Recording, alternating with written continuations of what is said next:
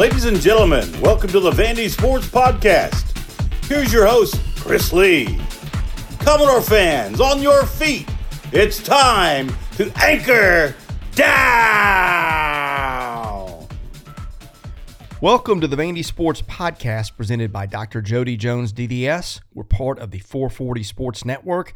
I'm your host, Chris Lee, and today's show we'll talk baseball with Chip Frederick. So with that, let's get right into our interview with Chip. Chip Frederick joins me as we talk baseball on a Tuesday afternoon. Chip, really good series for the Commodores in Hawaii. Thanks for joining us. Hope you're well. We saw some interesting baseball over the weekend. Yeah, we did, Chris. It was a good weekend for Vanderbilt and a good week overall. With getting 5 wins in the week and a long trip out to Hawaii. Not sure what their travel plans are. I realize that they are on spring break this week. I did find that out. So you just wondering if they're back yet. Do you know that or they were supposed to come back Tuesday. Okay, all right. Well, might get a little R&R out there. A good place to do it. But yeah, baseball wise and team building wise, Tim Corbin's always done this. Take the big trip and take everybody. And what a better place to be? Not a better place to be than Hawaii. The weather seemed great, and team did some good things. The games really weren't competitive all that much, except the Sunday contest, the 2-1 win, and I think that was probably good that they had that. Looking back on that, I was really impressed. And I'm not sure how much you watched of it or followed it, but Hawaii they're down. I don't know really how good they are. They're a scrappy team, and we talked about that last week. They run a lot, they bunt, they try to get on. They got some guys who are energetic, but just listening to the crowd and the atmosphere there, it's ripe for that program to be good. I mean, it has been good. It's been a quality program in the past, but it's been a while. But it's pretty much the Major League Baseball in Hawaii. That's what they get, and the college team there. And it was a good atmosphere for the team to play in. I thought Sunday's game was competitive. It's good to have that guys get on the mound when it mattered. And overall, just a good week. 5 wins. They've won now 9 or 10 in a row now since the Oklahoma State game. So good things to talk about here on the podcast. Yeah, and I want to temper any thoughts by saying I just don't know how good Hawaii is. I thought they'd lose a game or two out there. Once you kind of saw that Friday night game, although it wasn't Hawaii's Friday starter, it looked like, well, maybe they've just got them overmatched. And I think the way that Saturday developed in game 1 when Vanderbilt jumped on Hawaii early, that started to kind of look like the case. But I just look at it, and I think you had to be pleased with all phases of the way they played. I mean, you did have a defensive breakdown that led to a run on Sunday night on a missed pickoff throw, but I just thought the bats were good. They got on base a ton. They hit for power. They ran the bases. The pitching was great. It was really hard to find a flaw in anything they did.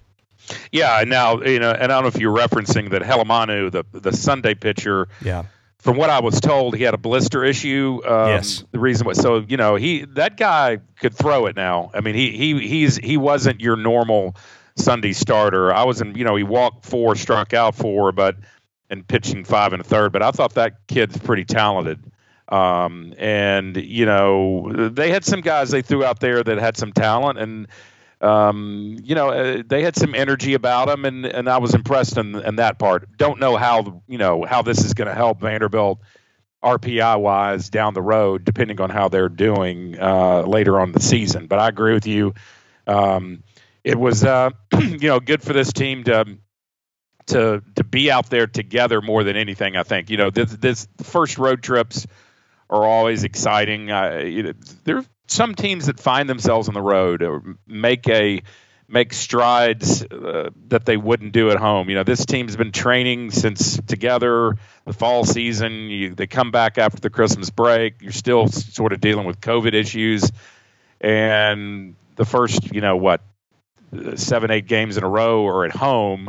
And then you get to branch out and go to a place like Hawaii, and that was, I think, whether it's Hawaii and Oxford, Mississippi, or some of these towns, great towns. I love Oxford, but when you get to go it's a life-changing, a memorable place to be and to bond. And a lot of players break out of their shell when they get their first road trip and get away from home and get away from campus. And I think that's we saw an indication of that this past weekend. Again, I don't know what to make of everything, but the bats look better. I mean, I don't think Hawaii's pitching staff was probably any worse than Army or some of the midweek games where they played where the bats just haven't hit, but they go out there and Davis, Diaz, and Vaz and Keegan are just on base all the time, and Keegan is hitting for power. Vaz hits a grand slam. Jones got a home run. Colwick got a couple. Young got one or two. I mean, it just seemed like up and down the lineup, it was clicking one way or another almost everywhere.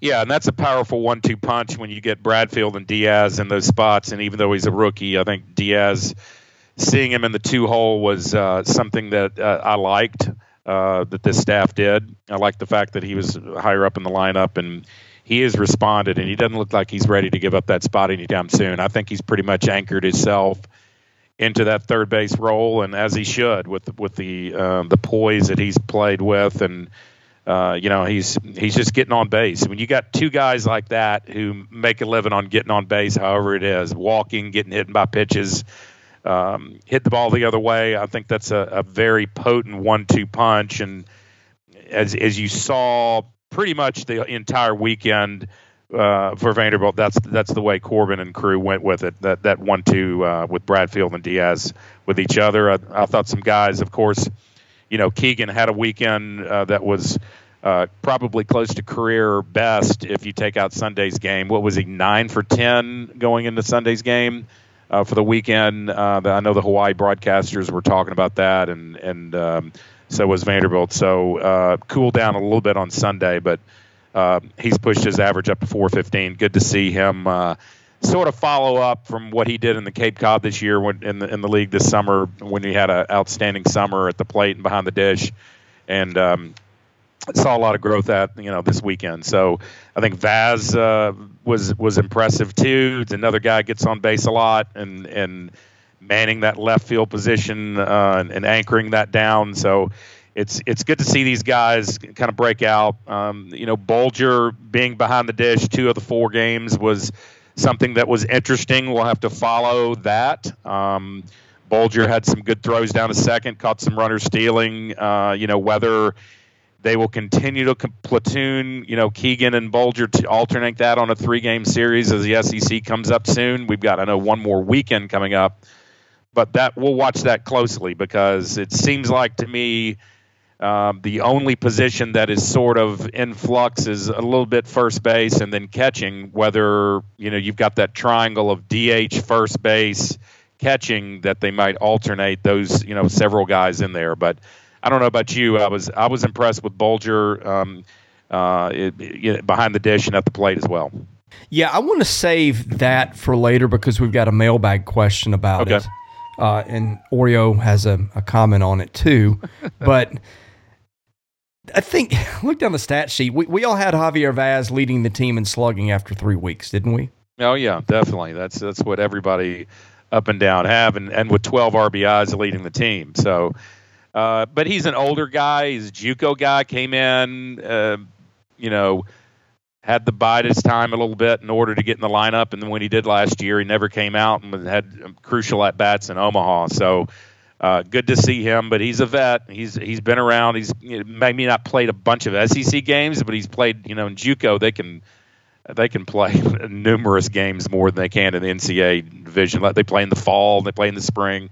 So he's had the at-bats, and he's a guy that, I got an asterisk by that is that older guy that you plug in and you play him and you use that leadership, and he's done well in that category, both physically and also the leadership as far as in the dugout, I'm sure. So it seems like he's a enthusiastic guy, gets people up, a lot of energy. But that triangle of Vaz, Bradfield, Diaz are 3 guys who play with a lot of spunk. They are energetic, and you like to see that.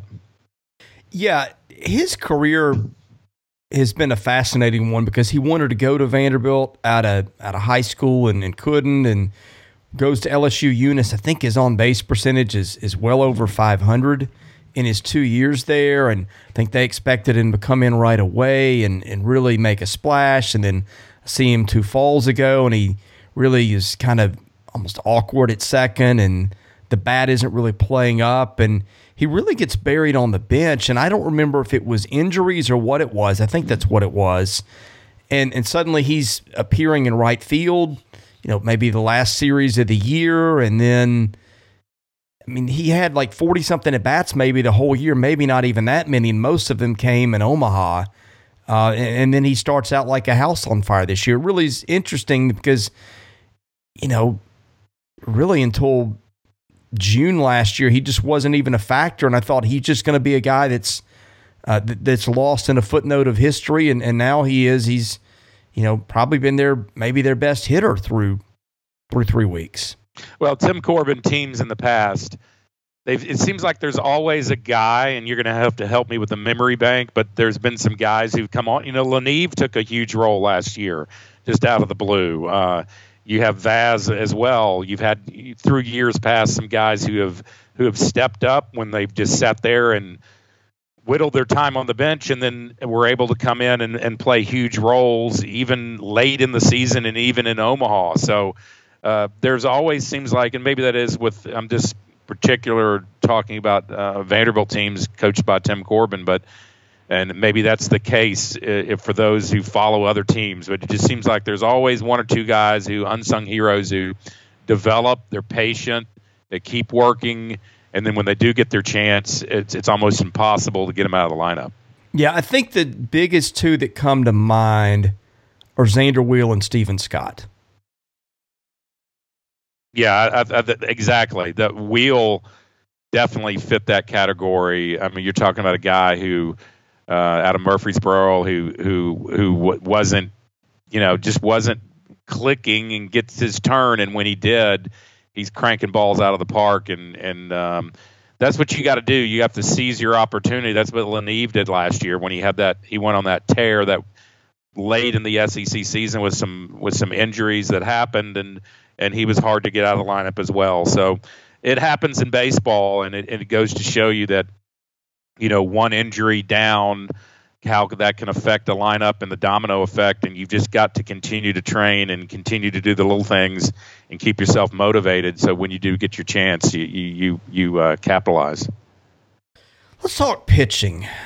Maybe the biggest thing, the biggest thing obviously was Carter Holton's near no-hitter. I mean, goodness gracious, I don't know what else you can say about that kid, but going 6 innings, 3 up, 3 down, and then it finally fell apart in the 7th. I think there was a 4-pitch walk to start the inning, and then maybe a single after that, and then I don't remember if it was a double or another single that scored a run. But that kid is just, I don't know, probably the best arm on the staff right now. Well, he's steady. He throws strikes. He pitches to contact. He's just very mature. And I was listening to that game after watching it for quite a while and following it, and had to get in the car and listen to the radio broadcast. And I'm not saying, for me to say the moment got too big for him, when you're pitching, you know what's going on. You've got a perfect game. All those things that you hear. There's never anybody in the zone so much that they don't know that they have a no-hitter going. But I really don't think the moment was too big for him. I just think that, he's went through the lineup 3 times. Excuse me, went through the lineup 3 times, and Hawaii was definitely cognizant of the fact that he had a perfect game, and they're taking pitches that maybe they would attack later earlier in the count.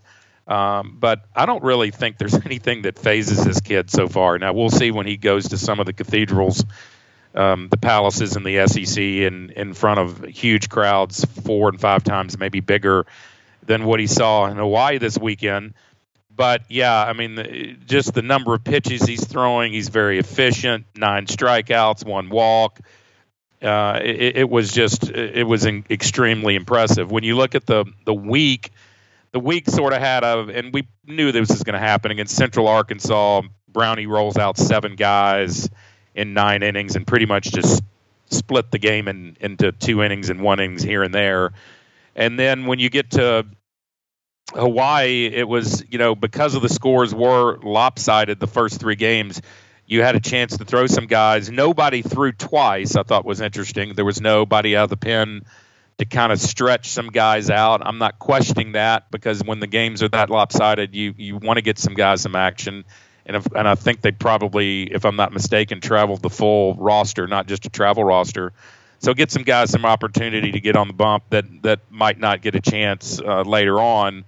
Holton's game, he throws a complete game. They let him stay out there, and that's always that, at 90 pitches, it was probably because of the pitch count that he was able to do that rather than just putting someone else out there.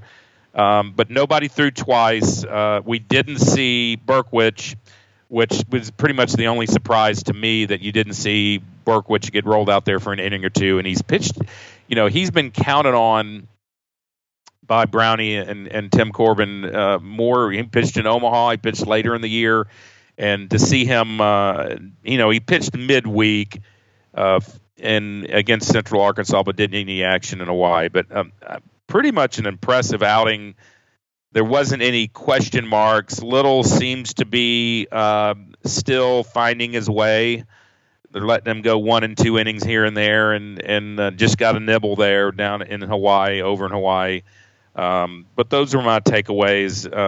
Anderson got another inning. It seems like he's a guy who can be counted on to throw strikes. The senior who played at Princeton last year, transfer from Montgomery Bell Academy. So, I still think, as we're talking pitching, Chris, not many people, and someone posed the question to me, you really don't see, and you haven't seen in Tim's tenure with Maldonado, a guy who was a reliever and becomes a starter. Someone asked me, name one pitcher who's done that, and I don't know if you can, that has gone from a reliever to a starter. Going back in my memory, and when I say reliever, I'm not talking about a spot middle inning guy. I'm talking about a closer to a starter. And I think they're still finding their way about that. I know some people still are saying, does he have the overpowering stuff to go 4 and 5 innings rather than go perhaps 2 times on a weekend and have really good stuff because he has great movement on his ball? And I talked about that last year, so I don't want to be last week, in the podcast. I don't want to be redundant, but I think they're still trying to find that out with Maldonado. Look at his line, only 1 strikeout in 4 innings, and some pretty hard hit balls off of him, but he was able to escape and go, unscathed with 1 run but no earned. So we'll have to watch that as we go on. Yeah, I'm trying to go back and look up stats. The only guy that comes to mind, well, there's a couple. Although one's with a huge asterisk. They made some noise about trying that with Tyler Brown in 2020. Yeah, that might be the one. I'm trying to remember if he actually started a game. I'm looking this up as we speak, and I don't think. Of course, they only played 16 games. Browns, 7 appearances. No starts that year. Now, the guy that had pitched exclusively out of the pen and was kind of in that, late inning high leverage thing, like the last, he was the one that finished the 2019 title against Michigan in Omaha, and they brought Eder into the rotation. Remember, they were letting him pitch, and frankly, when you watched it, it didn't look great. But, there's Eder, last year in Miami's system was just tearing it up until he got hurt as a starting pitcher. He turned a corner there. But I can't think of anybody that is on that team or since Corbin's been here that's gone from being a closer 1 year to a starter the next. Yeah, and that's probably the case. And I liked, for the pitching wise, I liked the 4-game series. Someone asked me why they did that. Well, I mean, it's just you don't have any midweek games in Hawaii. No one's going to fly over for a single game. You're either going to play 2, which is a rarity, and just due to the cost. So pretty much when you see Hawaii play, they host somebody, they're going to get their money's worth if you're flying over there and spending the funds that it costs to go over travel that many people. So, but I thought it was a good test to get some guys out there, in Game 3, for example, which was you had Riley starting, give him an opportunity. He's been in that role in the past. Last year, he started some Sunday games, and so seeing how he could go, Hunter Owen, I know that he's been big on your board and have a weekend, have an appearance. I mean, 6 strikeouts.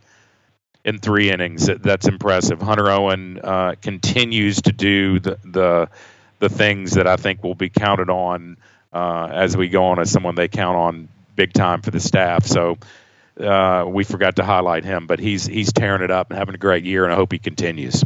Well, Owen has pitched 10 innings, struck out a lot more than he's had innings. That's 18-10, and has not given up an extra base hit. And we've also very much neglected another guy that falls in that category. That's Chris McIlvaine, who is tied for the SEC lead with 28 strikeouts. Again, no extra base hits allowed. Team's hitting 161, hasn't hit a batter, has only walked 5, 15 2/3 innings. All 9 hits, of course, have been singles, 4 runs, 2 earned. I mean, he struck out 13, and that's 2 starts in which he's just looked electric. Well, McIlvaine's slider was completely nasty on Friday. Nobody's going to hit that behind in the count, that pitch, if he continues to throw it the way he did. It was it's great to see him kind of just take that role like he has and hold on to it. I hope so. But yeah, there's some guys who just got a little taste of it this weekend here and there. When you look at it, Schultz, closing out, I thought that was, good for him to get out there too. So there's a lot of names. And when you look at the stat sheet, there are a lot of, I know there's some limited innings pitched, but there are a lot of zeros below ERA on the ERA column, and your top 4 guys, and Riley, McIlvaine, Maldonado, and Holton. And then Futrell and Grayson Moore as it starts the zeros there with it's a pretty impressive stat sheet. Again, the competition will rise, the competition will get better, but and Maldonado and Riley's, to me, with Maldonado at 12 innings, Riley at 12 innings, it doesn't feel like their ERA should be as low as it is. Maldonado 1.50 and Riley is a paltry 0.75. It's just they've had some trouble getting there, and they've had some great defense behind them. But I don't know if it does to you. It doesn't feel like they've been pitching with that type of ERA, but I think everybody's just trying to feel their way here and how they're going to slot these guys with. When it comes down to it, who your weekend guys are, who's your midweek guy going to be, like they've had in years past where they pencil in a guy and he racks up 9, 10, 11 wins before you turn around, it's May and the guy's undefeated. That's just sort of the way the recipe that they've done because they've had some success, a lot of success midweek. So we'll just have to see how that goes. Yeah, that's a good segue to the mailbag. I'm ready for that if you are. I've got radio in probably 15 minutes. So, all right, let's do it. Yeah, let's see. Mailbag sponsored by Sutherland and Belk, a family-owned injury law firm. If you or a loved one has been hurt in an accident, give Taylor or Russell a call. That number 615-846-6200. See what your rights are and if they can help. Door King asks, after a few series, what do you think our pitching staff will look like when we start league play in terms of starters, relievers, and closers? Well, I think McIlvaine, he's earned that stay at that spot Friday night with his performance. He's solid. I think he's a guy that you want there. I think that, obviously with the success that they've had in Game 2, it speaks for itself. I mean, Carter Holton is going to hold on to that. Whether it's the 2 slot or the 3 slot, I think he's earned that. The 3 spot really is where you've got a mixture of, to me, Futrell, Maldonado, Riley, and if you go with Riley or Futrell, there's positives and negatives about that. You're going to have 2 rookies in the rotation for SEC play. If they earn it, that's fine. I don't care if they're a freshman or senior. It's just going to have to be decided if you're going to stay with Maldonado. So I think the first 2 are pretty much set. The Game 3, I think it's a mixture of 3 guys, and whoever's left, I don't see Futrell being in that closer role. He's more of if he's not going to be the starter on Sunday, eventually he's just going to stick with that midweek role. But I think it was good to give him a taste out there how he does on Sunday. So I think out of the pen, Hunter Owens earned that spot as far as where he's coming from throwing strikes. the mystery there for everybody, and I guess the frustrating thing is the Christian Little situation. I mean, here's a guy that 2 months ago people were saying would be a game 1 or 2 starter, and he's just not there yet. Now, whether he can get there, that just is all the better. I think he's still finding his way.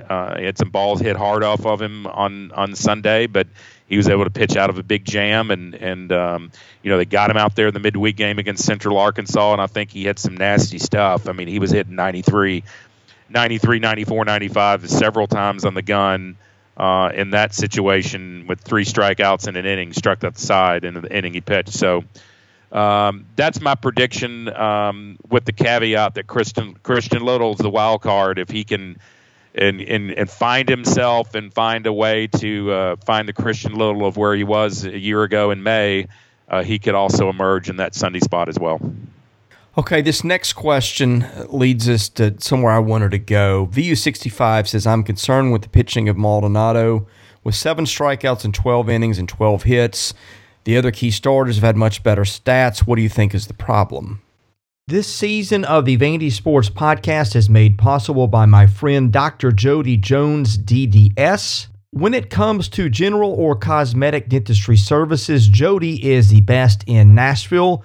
And just check out his client list. It testifies to that. He sees movie stars, music stars, athletes, coaches, you name it. Jody is the dentist of choice for stars in Nashville, but he sees regular folks like you and I as well. And what people like about the experience is the ambiance. Someone described it to me as a tooth spa. I went in and looked at it myself. That's exactly what it is. It is a relaxing, friendly environment. So whether your dental needs are general or cosmetic, go see Jody. Call him at 615-270-2322. His office is located at 55 Music Square East, not far from downtown Nashville, not far from the Vanderbilt campus. Jody is a former Vanderbilt football player, a huge booster of Commodore athletics. His support as the title sponsor for Season 7 is the reason we are able to do this podcast. Go see Dr. Jody Jones today. Thank him for his support of the Vandy Sports Podcast and tell him you heard about it here. The question becomes, is his stuff good enough? Is his stuff 1, 2, 3 innings type of stuff, 6 outs type of stuff? Or does he have the repertoire on his pitches to go through the order 3 times?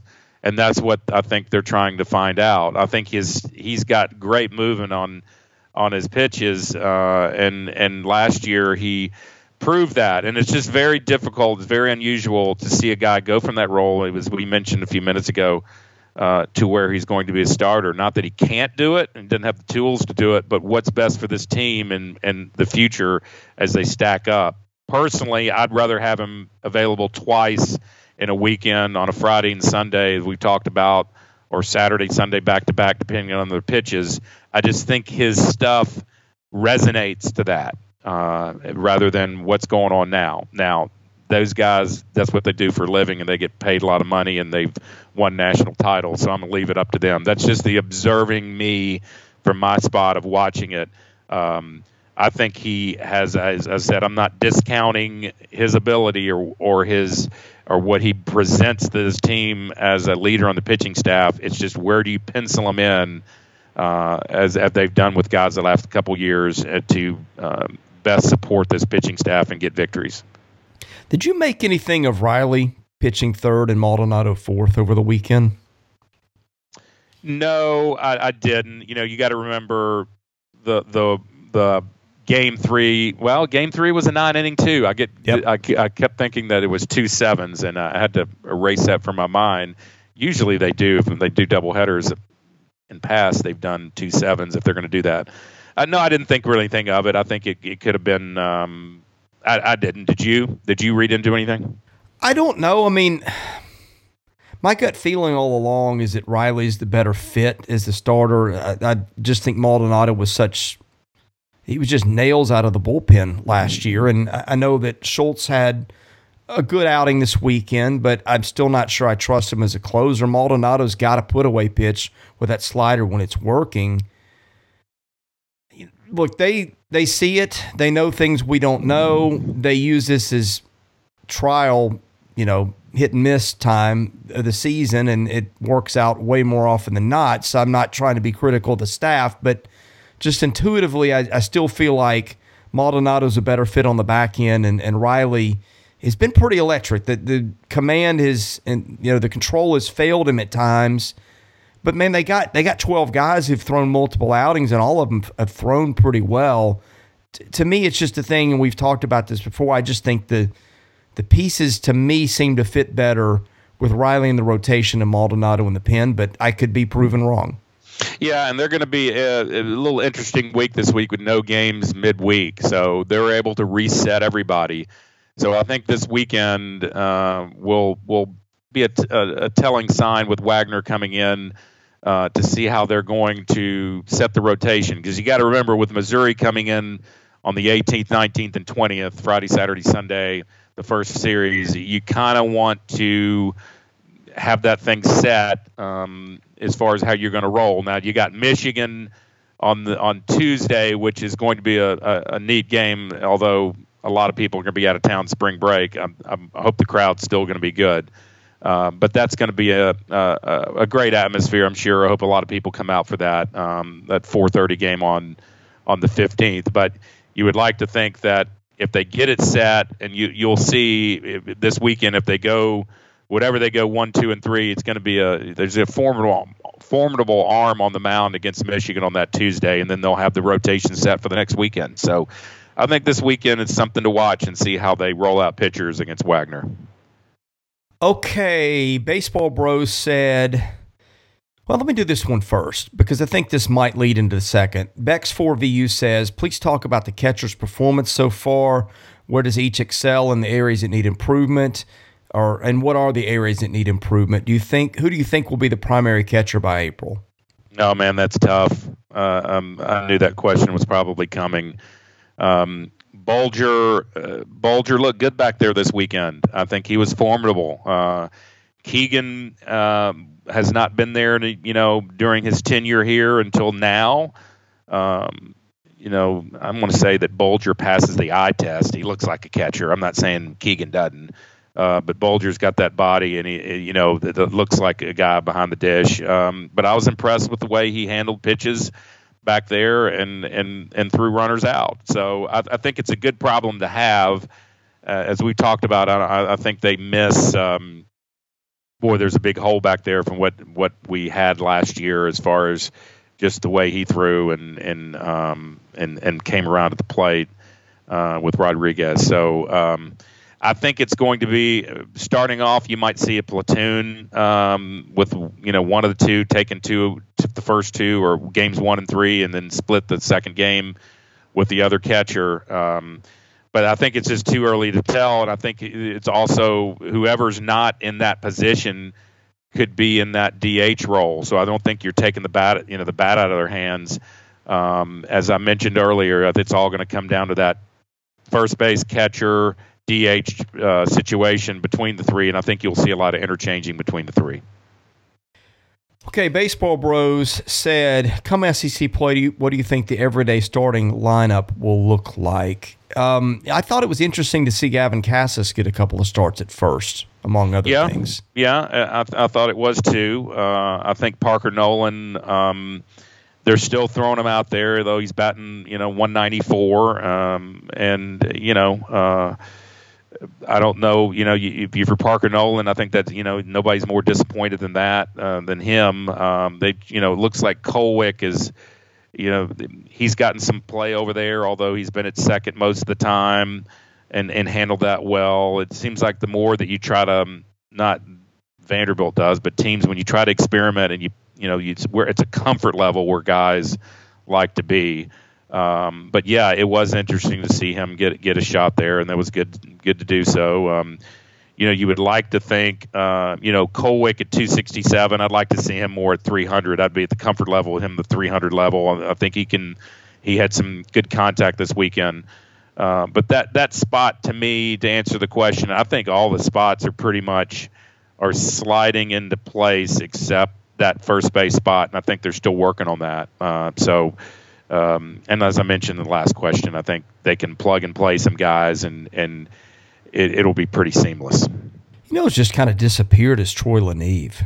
Yeah, I know. I as well as he played last year, towards the end there, he's just not getting the at-bat. So not sure what it is. Not sure if he's a nagging injury or just guys are just performing better than him or, when he's getting his chances. But that is someone, if looking up and down this roster and stat sheet, LaNeve he's played in 2 games. He's played in 4 games, and he started 4. Excuse me. He's played in 4, started 2. And batting $125. So I know that's something that will be interesting to follow because he was a guy that really came on last year. All right, quick closing thoughts, and then let us know about your real estate business. Well, I just think this is a time of year we're seeing a lot of teams as you look around the country in the conference. You're seeing some teams that are losing some games you wouldn't think. A Mississippi State goes on the road and loses a series to Tulane, and boy, they had some bad news. What is the situation? What they heard about? As of about 2 hours ago, they still have not given any word on Landon Sims, but it didn't look good from what I watched. No, and that's and so you're seeing. I think the balance of college baseball. You've seen a lot of transfers that have come in due to the transfer portal, that guys have moved around, and the balance of power is still the top 6 of the 12 in the SEC, or 6 of the 12 in the country. The top 6 or 6 teams, of the top 12 are SEC schools. So, and you're seeing Georgia kind of going there. What are they now? 20th? Something Georgia, like that. Yeah. So the main thing I'm taking away from what I'm seeing is the balance is still there's still a greater balance in college baseball. The SEC is still strong, but this team is plugging along and doing after the Oklahoma State setback. I think it was a good weekend overall for them. I think they've got an opportunity with some days off here to get their legs back, their sea legs back amongst them, and take on Wagner. And then, looking, and I think you said this in a podcast, Chris, and I'll close with this, the first weekend with Mizzou is, rating-wise, Vanderbilt will be favored in every game. They should be predicted to sweep that series. And then, the fun part starts when you've got back-to-back in Columbia and Tennessee. So there's not many holes in the schedule once this thing gets going. I look for this weekend to be a weekend where they get the rotation set, they get some guys some more reps, they get the pen some more work, and they solidify that weekend rotation, whatever it's going to be. I think this will be the sign this weekend against Wagner of how they're going to go against Mizzou, and we'll just have to wait and see. If they announce it, so be it. If not, who they roll out there for this weekend series. Hey, Chip, I'm literally on hold for radio, so I got to run, but thanks for joining us today. All right, Chris, take care. We'll see you next week. All right. Thank you for listening to today's episode. We thank our presenting sponsor, Jody Jones DDS. We thank our other sponsors, Sutherland and Belk and MyPerfectFranchise.net. If you're interested in sponsoring this podcast, and that's how we make this work, please email me at chrisley70@gmail.com. We also ask that you subscribe to our website, VandySports.com. That is $99 a year. You get things there that you don't get here. And of course, please rate, review, and subscribe where you see our podcast. That helps us get noticed. Be sure to follow us on Twitter at VandySports.com. Follow me at chrisley70. And finally, subscribe to our Vandy Sports YouTube channel as well. Thank you for listening to the Vandy Sports Podcast, which is part of the 440 Network. I'm your host, Chris Lee. We'll catch you with another episode coming very soon.